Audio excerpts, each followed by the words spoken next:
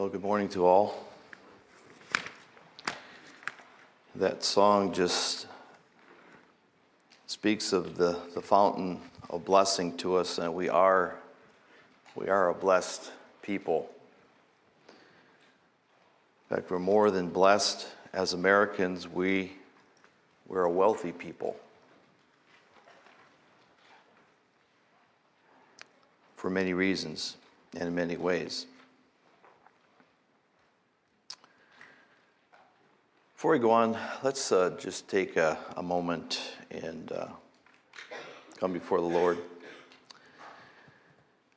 Lord, this morning, as we look at this subject of finances, Lord, just give us a greater awareness of the blessings that you have showered upon us all. Because we're here, because we're in this country and have many benefits, many things that today, even at this moment, there are literally billions of people whose life doesn't even come close, whose situation doesn't even come close to the lowest financial situations that we might experience in this country. Lord, give us a greater appreciation of what you have given us and what you have given us responsibility for. Just bless this hour and this day. I pray in Jesus' name. Amen. Well, in your schedule, it says the topic for today is finances. And now I thought about what should the title really be for this message this morning. I thought of perhaps a biblical perspective on finances or a kingdom perspective on finances, but nonetheless, this topic is very much a topic that is spoken of in the scriptures. Now, depending on how you look at it or how you what sources you go to, I think we'll find that there are over 2,000 scriptures that speak to the area of finances. Whether it's about money, possessions, wealth, riches, poverty, gain, giving, debt. And you can probably find some more categories that really come under this thing of finances. In other words, what do you do about money? What do you do with it? What do you do about your resources? What do you do about the things that you're entrusted with? So in a sense, really, the overwhelming thing that we're talking about is stewardship. Being the things that we have that have been given to us that we're responsible for. And really it is a greater thing than just money and possessions. It's also time. We're not going to speak a lot about time today, but just to be aware that we have more than money, more than possessions. But God has given us each time. And for you all as young people, you have a time right now in your lives that you shouldn't just let go by. You should be looking at this very time in your life and asking yourself the question, what can I do in this area of finances for the kingdom of God?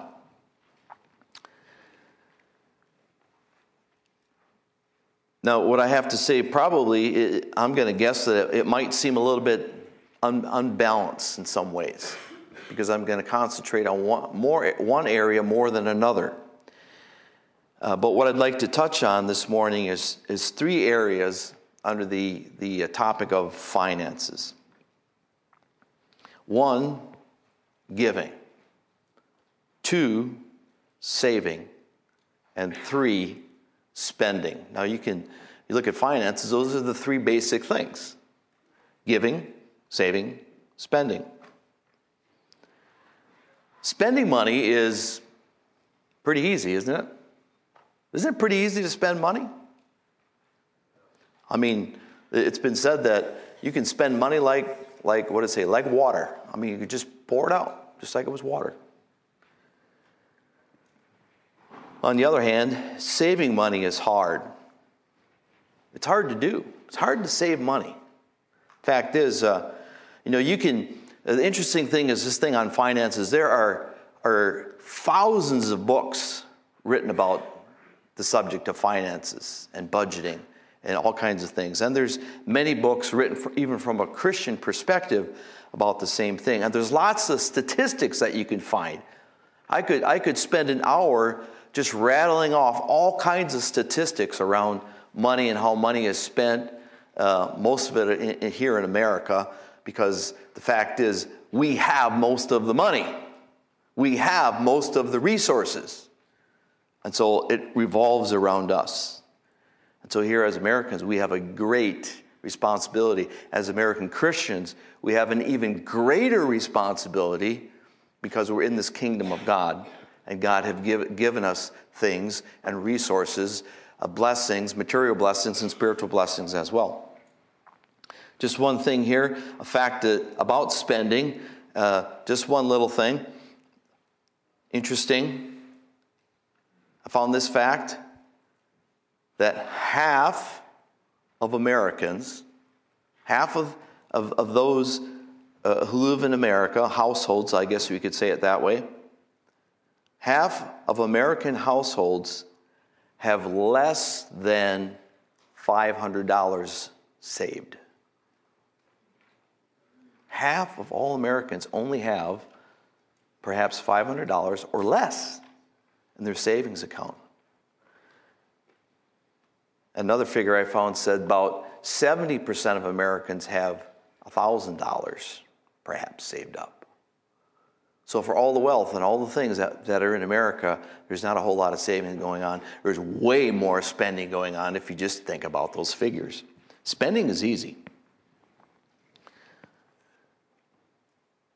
So spending is easy, saving is hard, but maybe even giving.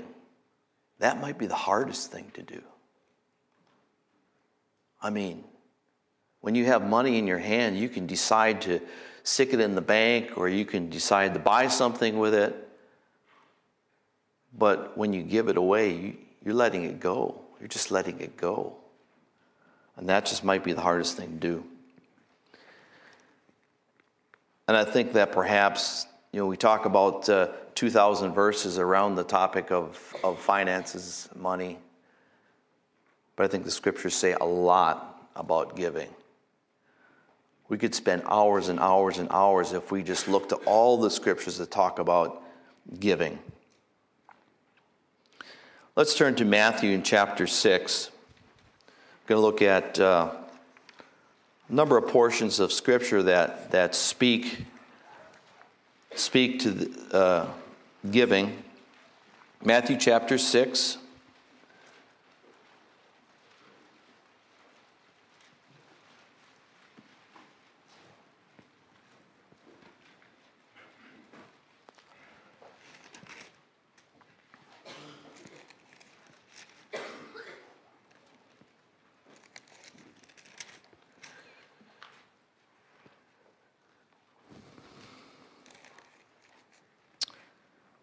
Verse 1.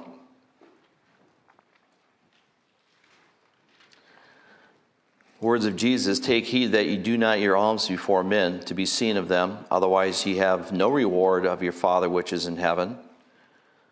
Therefore when thou doest thine alms, do not sound a trumpet before thee, as the hypocrites do in the synagogues and in the streets, that they may have glory of men. Verily I say unto you, they have their reward. But when you doest alms, let not thy left hand know what thy right hand doeth, that thine alms may be in secret, and thy Father which seeth in secret himself shall reward thee openly. Let's turn to the book of 1 Corinthians. We're going to be looking at some verses here that speak to this topic, and then we'll look closer at them. 1 Corinthians chapter 16, the beginning of the chapter there.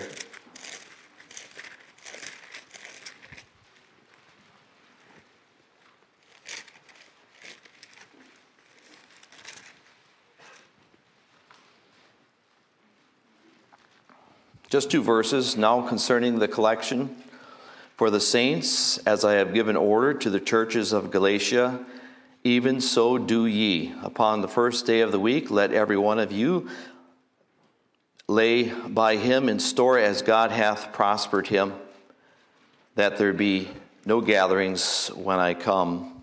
The words of the Apostle Paul. Let's go to 2 Corinthians now, in chapter 8.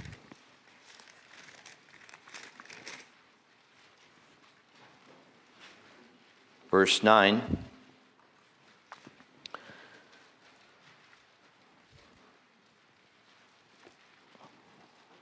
Second Corinthians 8:9.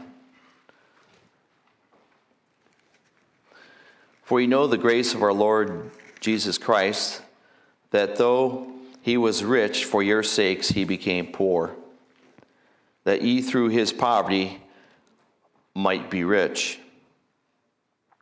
And herein I give my advice, for this is expedient for you, who have begun before, not only to do, but also to be forward a year ago. Now therefore perform the doing of it, that as there was readiness to will, so there may be performance also out of that which ye have. For if there be first a willing mind, it is accepted according to that a man hath, and not according to that he hath not. For I mean not that other men be eased and ye burdened, but by an equality, that now at this time your abundance may be a supply for their want, and their abundance also may be a supply for your want, that there may be equality. As it is written, he that hath gathered much had nothing over, and he that gathered little had no lack. And in the very next chapter here, chapter 9, verse 6, 2 Corinthians 9:6.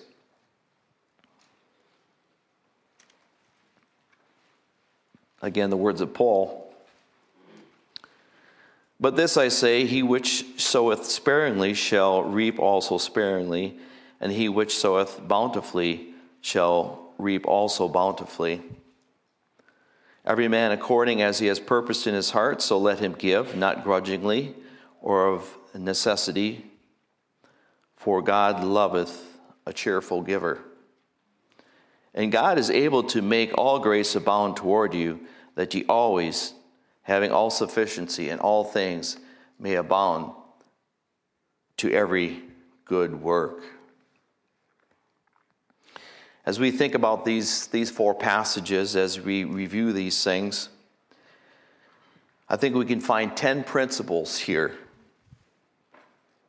10 principles for giving. As we look out at that passage in Matthew, we can see that when Jesus was speaking here, he says, when thou doest thine alms, when, not if, but when. Christian giving, it's not an optional thing. When you give, Jesus said, it's essential. It's part of the Christian life. It's part of being a follower of Jesus.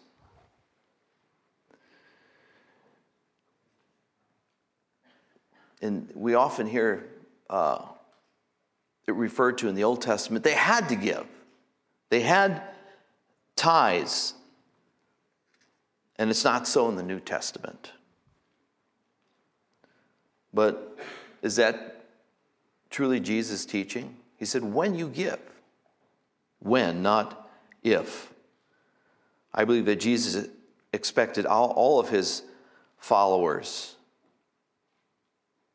to give to the work of the kingdom. Another principle we see is giving for the right reasons.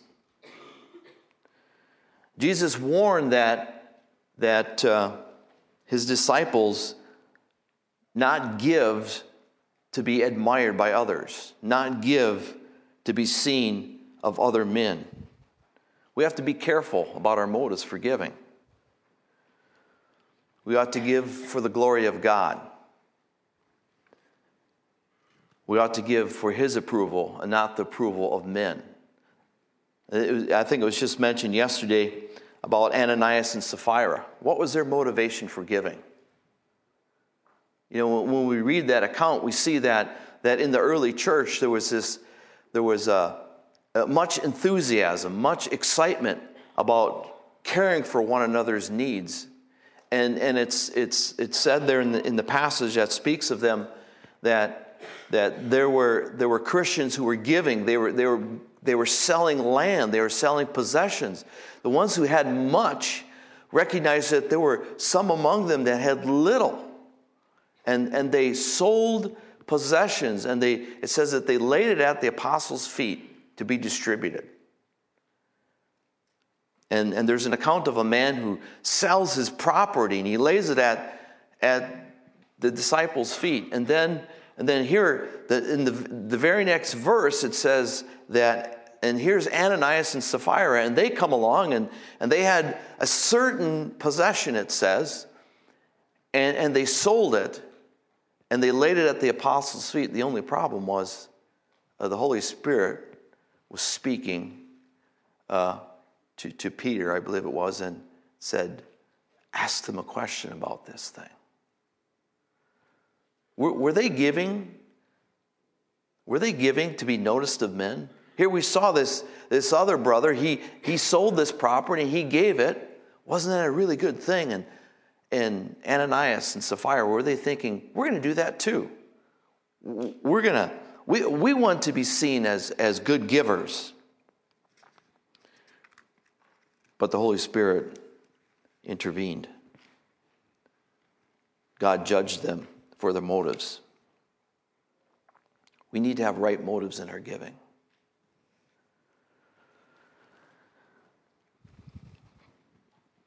Another principle, the Lord Jesus wants us to practice benevolent, charitable giving.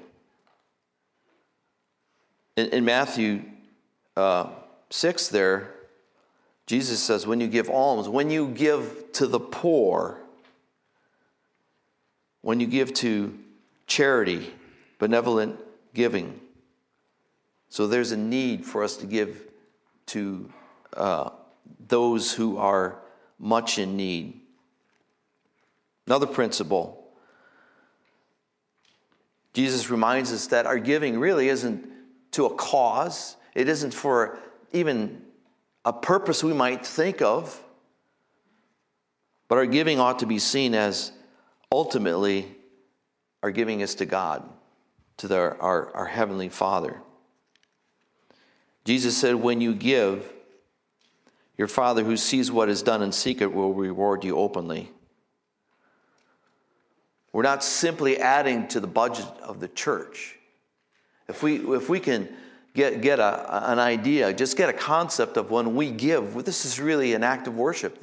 We're giving unto the Lord's work, not simply adding some money to the church budget to be administered.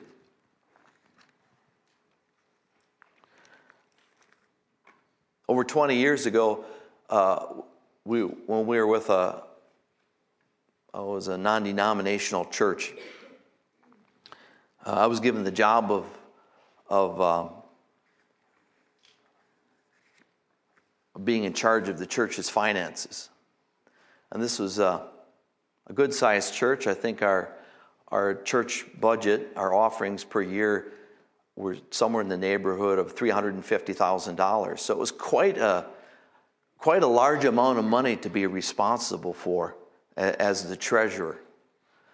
And I took it very seriously. In fact, so seriously that I questioned some of the expenditures that were being made by various people who had different budgets in the church. And I remember a time when requests came through for some money, and I thought so seriously about here I'm being responsible for what belongs to God, and I refused to sign a check. And I kind of got in hot water with somebody about it, but it just seemed like a frivolous expense. And it wasn't a small one either. But there was another man who had power to sign checks, and I was overridden. But I took seriously the fact that this belonged to God, and I was responsible for this $350,000 church budget. But it's no less for us. If you have $3,000 at your disposal that you're responsible of, or $30,000, God still holds us responsible for what is under our care, whether it's little or it's much. Another principle that we can see is that our giving, we need to see as an act of worship. Giving is an act of worship. It's even mentioned by Paul that on a certain day that money should be given as an act of worship.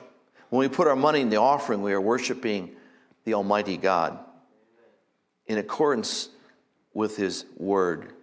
Paul's speaking here of the collection for the saints.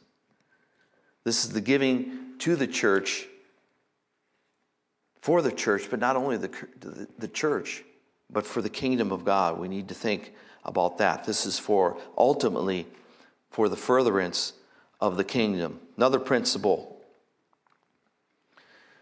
The Bible teaches that our giving should be done in the light of the incarnation of Jesus. The fact that Jesus gave up all. I mean, he was sitting at the right hand of his Father. He gave that all up to come to this earth, to be like us. He gave it all up. He gave up everything. You know, there's an argument, and it's been for, I don't know for how long, years and years and years, hundreds of years. This question of, well, what is the amount that we ought to give?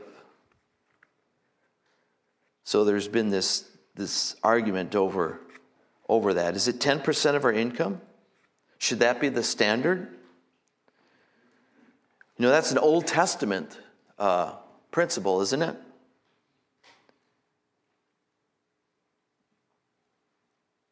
It was for the Jews. But the reality is that it wasn't 10% that they were required, but it was more like 23% that they were required to give. A tithe is 10, but there were other requirements that they had. There were other tithes that they had. And there was also something called free will offerings on top of all that. So can we look at this idea of 10% or a tithe? Okay, can we say that's a biblical thing? I think we can. But even greater than that. You know, Jesus said that he didn't come to throw out all these, the law of the Old Testament, but to fulfill it. And when Jesus spoke on various things, and we know that there were so many things he spoke on, and he kind of lifted up the standard. He said, you have read that it says this in the scriptures, but I say this now. And I say that the tithe is the starting point. That should be, I mean, we ought to look at this thing as this is just the bare minimum. This is the starting point. This is the reasonable thing that we ought to do. And really, it ought to go beyond that.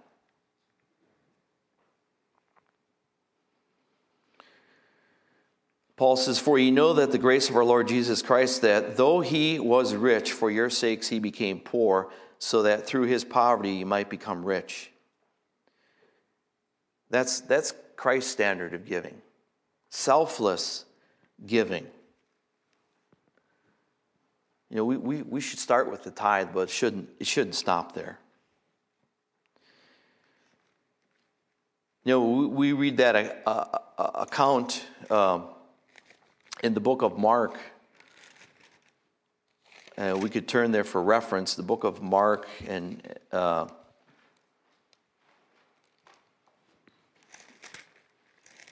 chapter 12,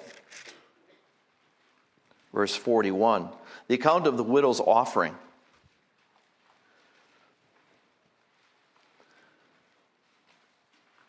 Selfless giving. "And Jesus sat over against the treasury, and behold, how the people cast money into the treasury. And many that were rich cast in much. And there came a certain poor widow, and she threw in 2 mites, which make a farthing. And he called unto him his disciples, and saith unto them, Verily I say unto you, this poor widow hath cast in more in than all they which have cast into the treasury. For all they did cast in of their abundance, but she of her want did cast in all that she had, even all her living." Can you imagine?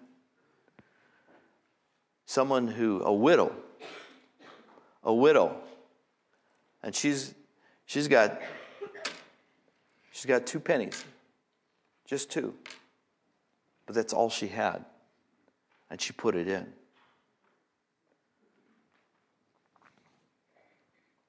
And Jesus saw it. You know, there were some who were putting in perhaps thousands of their denomination, thousands of mites. But Jesus ignored all that, and he points to this woman who puts in 2. Now, on the surface, you could look at that and say, look how cheap she is. She only put 2 pennies in. And here are all these others putting thousands in. Of course, Jesus, you know, he knows the whole situation, and he knows her heart. And the fact is that she gave all. She gave all her living, all that she had. And the others were giving of their abundance. Sacrificial giving. That's the example. The Bible teaches that Christian giving should be done in accordance with our means. I think Paul is clear on this. If there be first a willing mind, is accepted according to that a man, not according to that he hath not. What a man hath, not what he hath not. So according to what we have, we ought to give. Not what we do not have. Giving is proportional.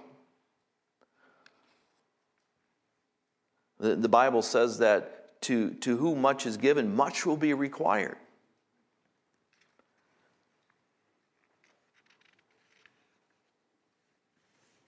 The Bible also teaches that the liberality or the amount of God's blessing to us is somehow connected to the liberality of our Christian giving.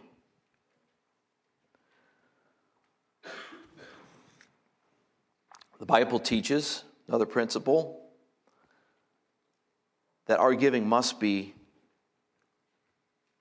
willing giving, free giving, not out of compulsion. And if we, I mentioned this thing of the tithe and 10%. If you look at it that way and you feel like, well, this is what I have to do, and I'm going to do it because I have to do it, that's not the kind of giving that Jesus is talking about. In 2 Corinthians there, 9:7 says, each one must give just as he has purposed in his heart, not grudgingly or under compulsion.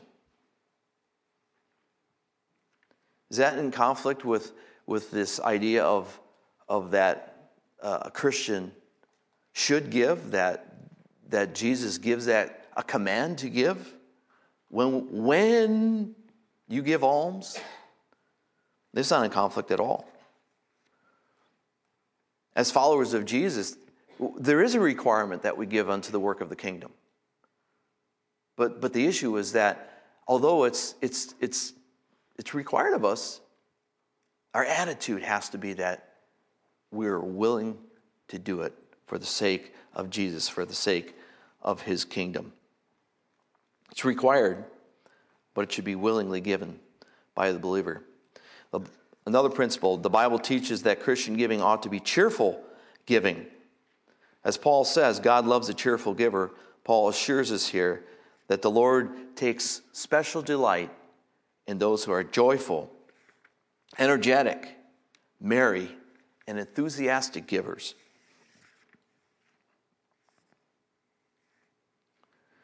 Giving to the work of the kingdom is an important part of the Christian life. Sadly, there are so many Christians who are not able to give as they should, or even give as they would like to give to the work of the kingdom. But why is that? Even though they may embrace this teaching, even though they may say, amen, I believe it's so. I believe that it is a responsibility of a follower of Jesus, of a Christian, to be a cheerful giver, to give according to his means, to give abundantly, even sacrificially. But why isn't that the case so many times? Unfortunately, even though we might embrace this teaching and say amen to it, and say, yes, it is according to the scriptures, unfortunately, in many ways, we have embraced the financial habits of our American culture.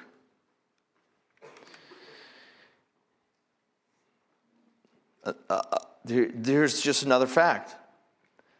In America, it's estimated that 38 million Americans live what they call hand to mouth. In other words, every penny that they get is gone. It's gone. Of course, that other figure that I presented confirms that with the amount of savings there is. Everything is getting spent. As fast as it comes in, it gets spent. Many people spend more than they earn, and they regularly rely on credit to cover their overspending. Like I said, there's just literally books and books full of facts and figures of what happens to money in America. In 1970, only 16% of households in America had a credit card. So what is that? Less than 50 years ago. Just less than 50 years ago. 16%. By the year 2000, that percentage had grown to 70%.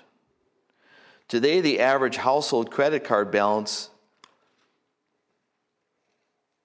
is a staggering $16,748.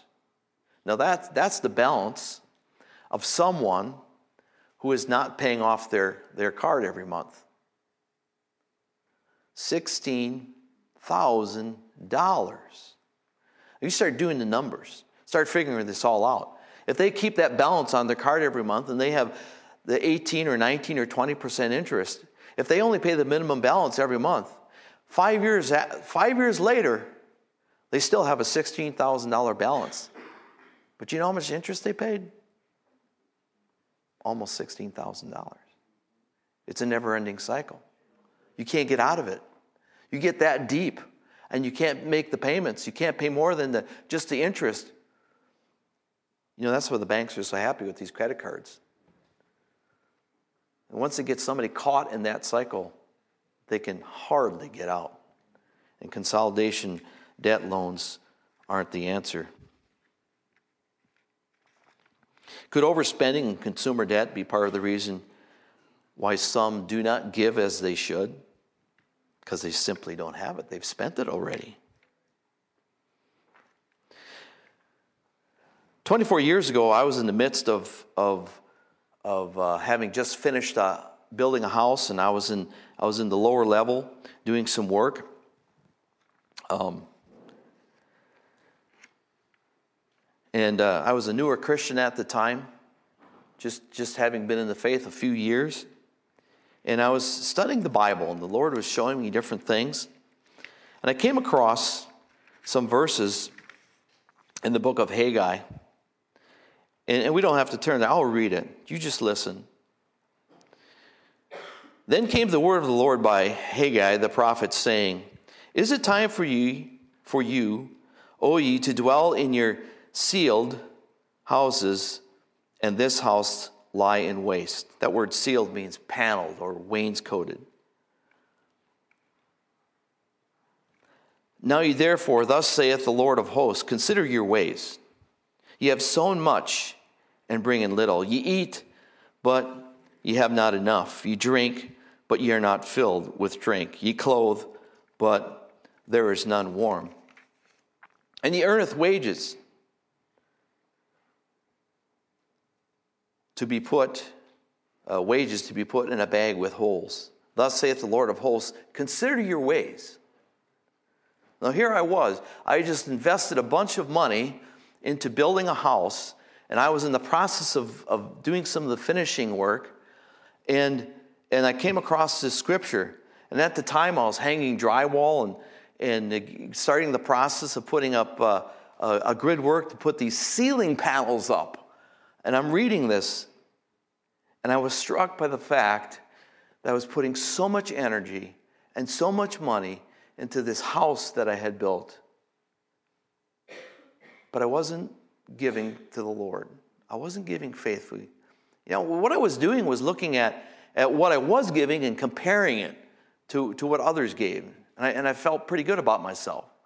That I'm in the upper percentage of the givers in this church.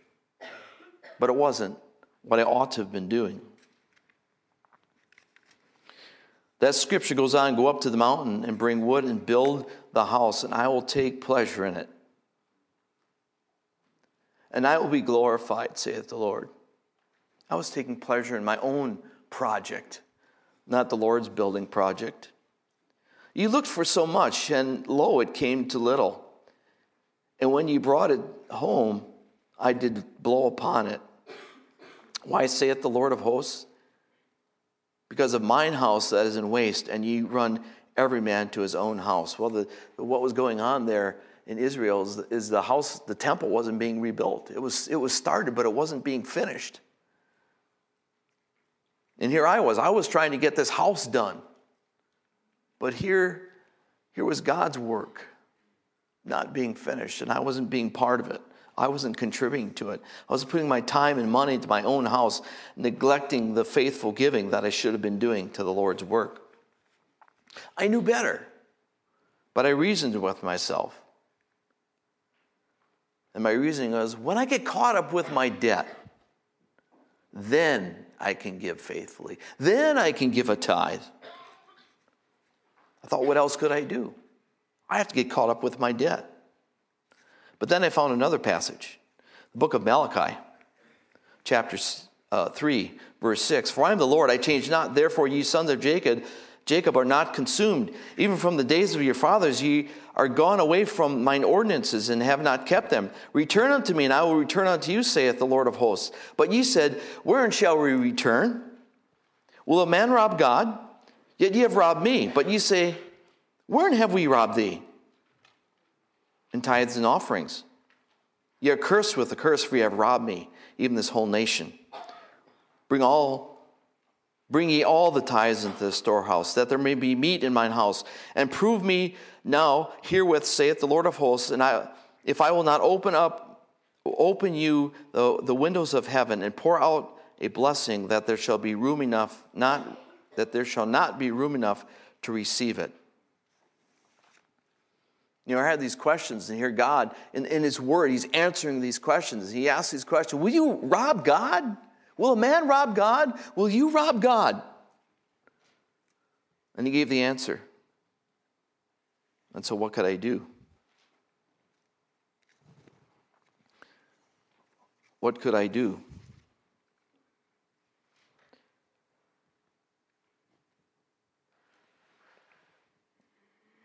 I had no choice but to obey the command of God.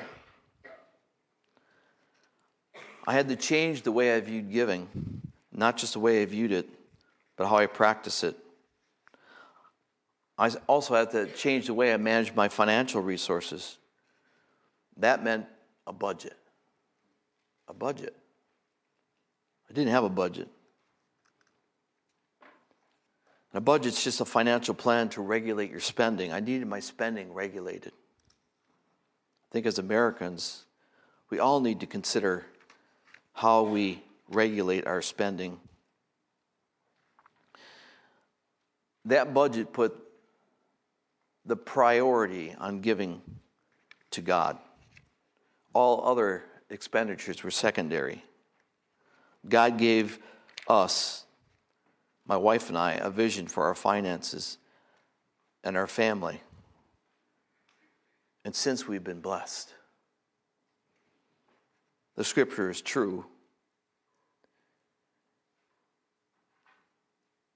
See if I will not open you the windows of heaven and pour you out a blessing. I'm not talking about some health and wealth kind of doctrine. That's not God's promise. He's not promising you to be rich. He's not promising you perfect health, but He's promising you a blessing beyond all measure, eternal blessings. As young Christians, God is calling you to be stewards or managers of what He has already given you, and that you should have a vision for the future. Some of the financial choices that you make today will affect your financial stability for years to come. I know that's true. I know the things that I did when I was a young man. When I was a young man, a car was really important to me. I wasn't a Christian. I was a churchgoer, but I wasn't a Christian. And so I had a job. And so when I had enough money, I bought a car. You know, at least I was able to pay cash for it. But even though I paid cash for the car, as a young man, 18 years old, my insurance was incredible. The insurance and the fuel. I think I only got 8 miles to the gallon. Well, it was a muscle car. What else would you buy when you're 18 years old in 1973? That car consumed everything. It can happen to you as well. All of a sudden, you know, I thought I needed a car to get to work, but I need work to get the car. I speak to the young men especially. You know, I'm assuming that most of you sisters are at home. Your keepers at home. Maybe have a part-time job. Maybe have some source of income. Some of my daughters have that as well. They're at home, but they have some home businesses. But especially the young men. I mean, most of you are working some kind of work. Most of you are earning some income, and you have an excellent opportunity to give. The opportunity to give is never going to be greater. Never going to be greater than what you have right now.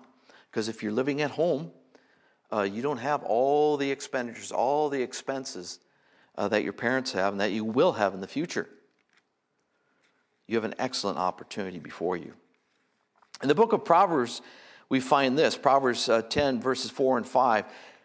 He became poor that He becometh poor that dealeth with a slack hand, but the hand of the diligent maketh rich. He that gathereth in summer is a wise son, but he that sleepeth in harvest is a son that causeth shame. Here the scripture talks about slack hand. What that means is that you need to be careful about what you do. Take heed to your ways and how you manage your money now, especially now. And if you're finding that you're short on money now, you're in for a rude awakening. The fact is probably 90% of you are going to end up married. I don't think that's an exaggeration. If you're having trouble now, imagine the trouble you're going to have in the future when all the expenses that your parents have become yours. Proverbs 13:11 says, "Wealth gotten by vanity shall be diminished, but he that gathereth by labor shall increase." You're going to have to work. You're going to have to work. And you're going to earn wages. Be careful what you do with those wages. Proverbs 22:7 says, "The rich ruleth over the poor, and the borrower is servant to the lender." Romans 13:8 says, "Owe no man anything, but to love one another, for he that loveth another hath fulfilled the law." The scriptures speak about borrowing and lending. There's negative connotations about borrowing, but positive ones toward lending. In fact, that's what God promised to the nation of Israel if they would do keep His commands, that they would be a nation of lenders, not borrowers. The Bible teaches saving with a purpose, saving with a vision for the future. The Bible commends us as stewards of what we have today.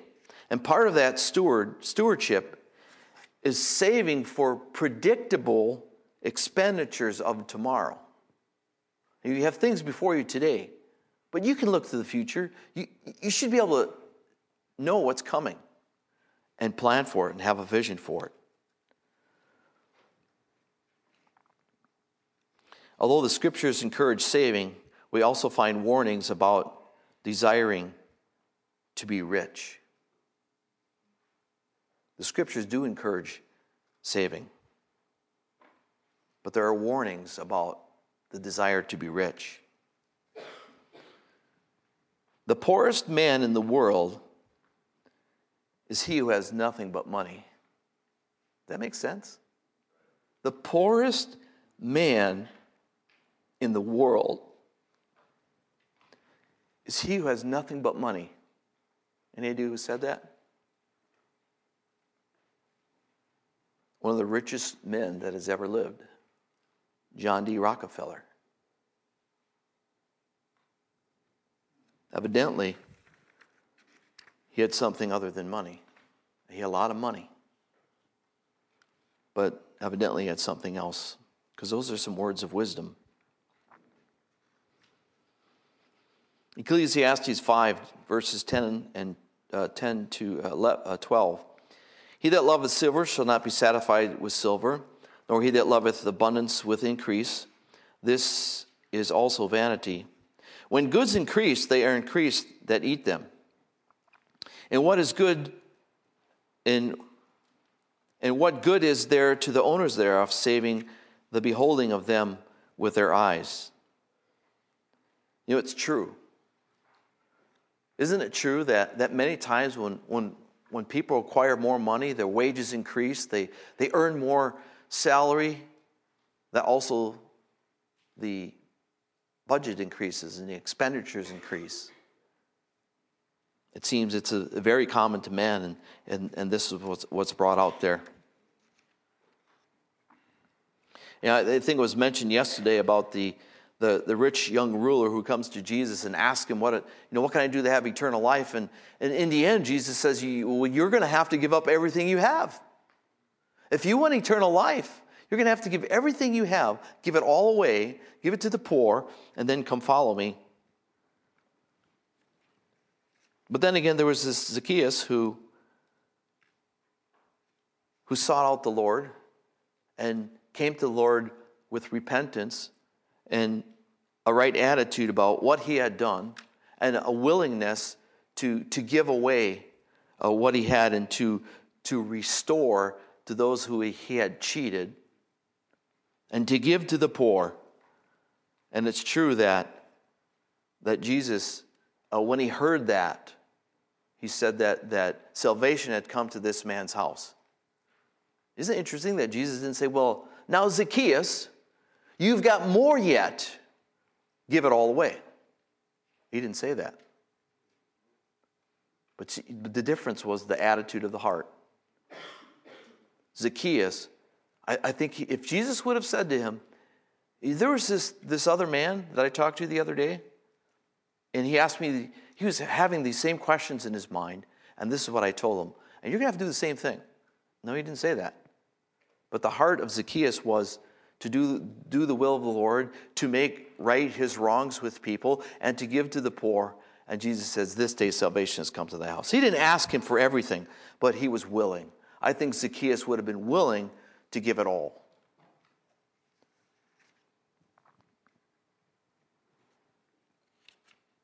First Timothy 6.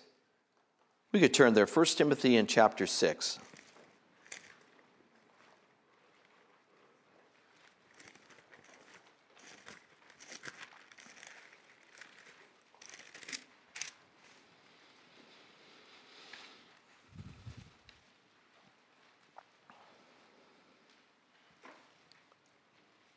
First Timothy chapter 6, verse 6. But godliness with contentment is great gain. For we brought nothing into this world, and it's certain that we can carry nothing out. And having food and raiment, let us be therewith content. Having food and raiment, the essentials, food, clothing, shelter.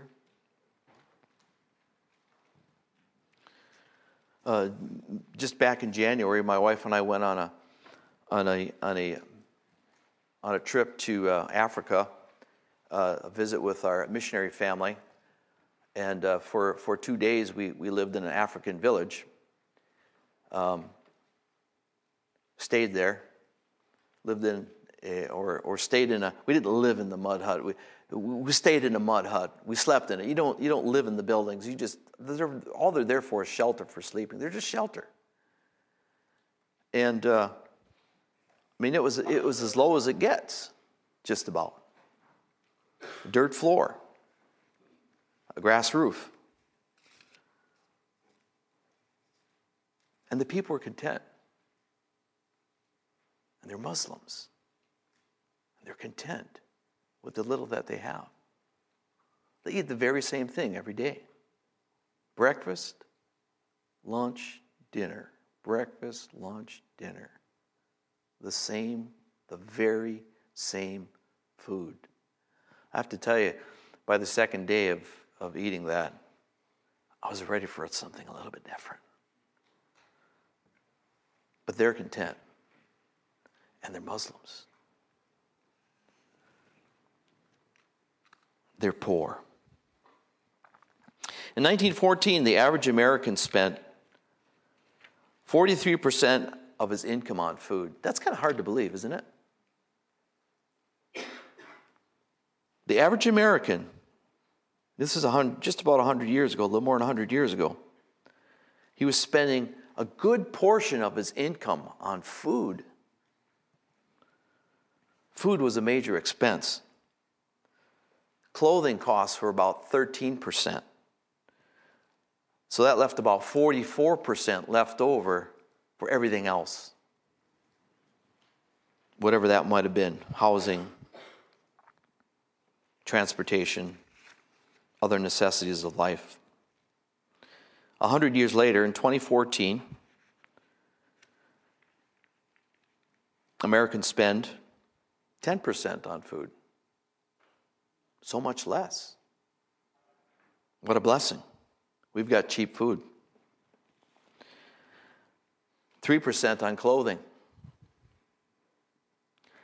87% on other stuff. So these are current figures.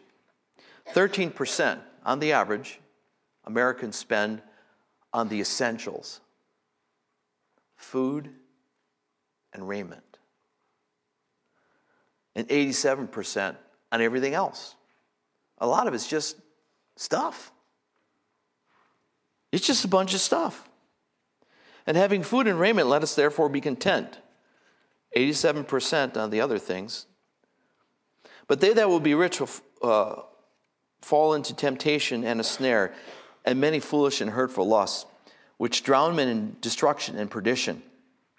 For the love of money is the root of all evil, which, while some coveted after, they have erred from the faith and pierced themselves through with many sorrows.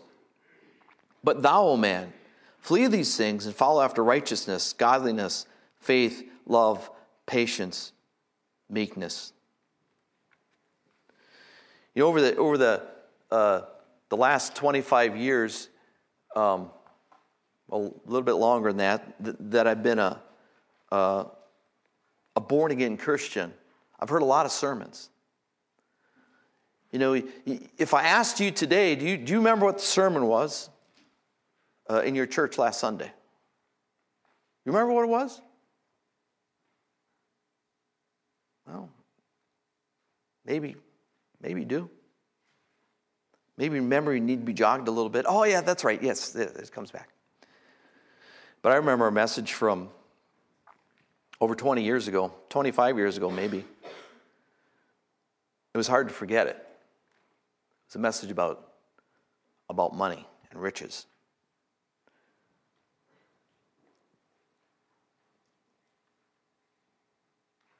It was, and the thing that I remember was this one statement this pastor made. It was about this very subject.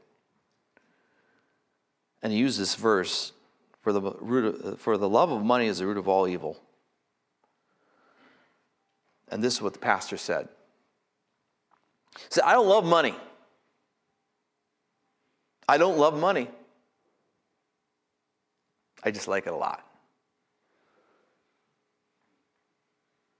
Now you can understand why I remember it. That was so much against what the Word of God says. Talk about health and wealth gospel. We didn't last long in that church. And that is the most memorable message that he ever gave, in my mind. How sad.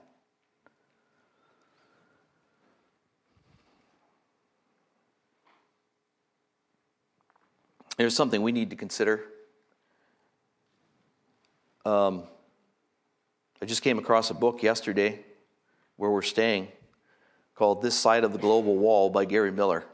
He talks about he mentions the Anabaptists in this book, and he talks about the assimilated Anabaptists and the unassimilated Anabaptists, I should say.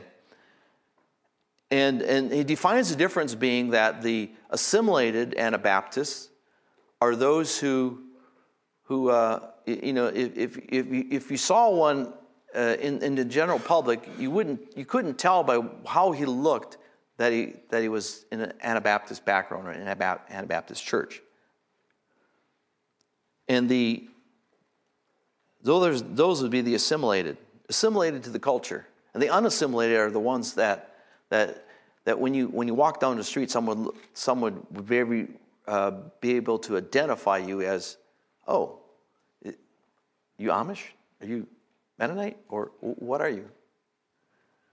So that's how he kind of makes that distinction. But let me say this. Although we might identify ourselves as perhaps unassimilated, you can look at what we're doing or how we look and say, well, they're Anabaptists. Look, that's clear, isn't it? But what about our spending? What about our finances? Are our finances assimilated into the culture around us? Are we doing pretty much what everyone else is doing with their finances? Who do you seek for financial counsel? Do you go to the Word of God? Do you go to the ministry? Do you go to someone in your church who has a business that you know is managing well and you know is supporting the kingdom of God?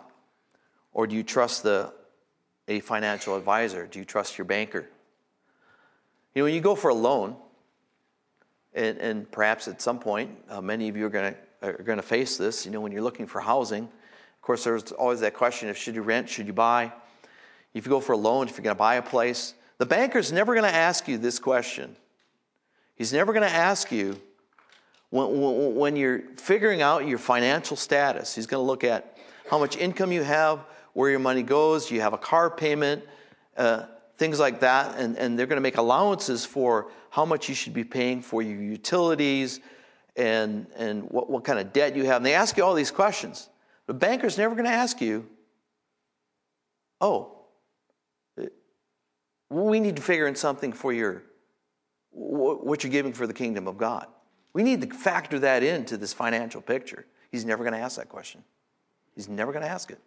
He'll qualify you for the loan, but that qualification leaves out the kingdom of God because he'll figure it down to the penny what you can afford.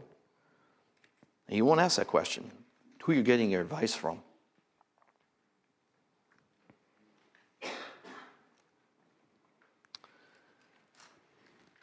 Look to one more scripture here, and then we'll be closing. In Luke chapter 12, we have the account of the prosperous farmer.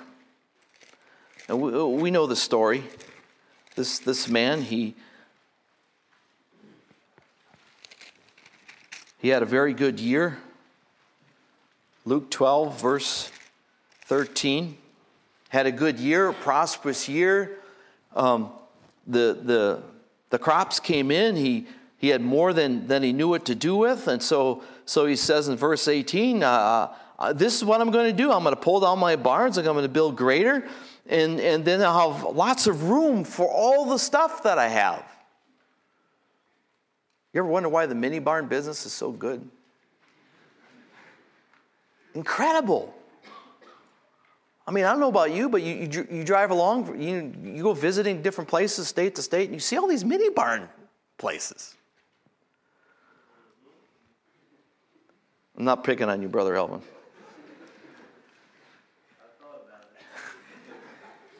But it's a fact. It's a fact. Lots of stuff to be put in bigger and more barns.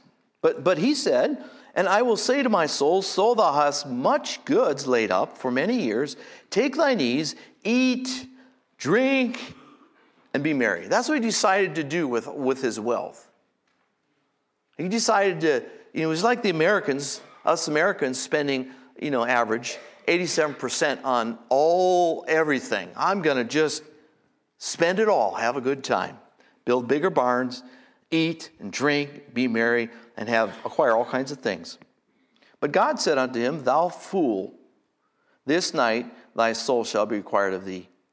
Then who shall those things be which thou hast provided? So is he that layeth up treasure for himself, and is not rich toward God. Lay not up for yourselves treasures upon earth, where moth and rust doth corrupt, and where thieves break through and steal. But lay up for yourself treasures in heaven, where neither moth nor rust doth corrupt, and where thieves do not break through nor steal. For where your treasure is, there will your heart be also. This whole thing is about, where's your heart in this matter? Is all that you have, is it really yours? Or do you consider yourself truly to be a steward of what's been entrusted to you? I'm going to end here with a quote. Quote from one of Gary Miller's recent books here called Charting a Course in Your Youth. Charting a course, write that down. Charting a Course in Your Youth.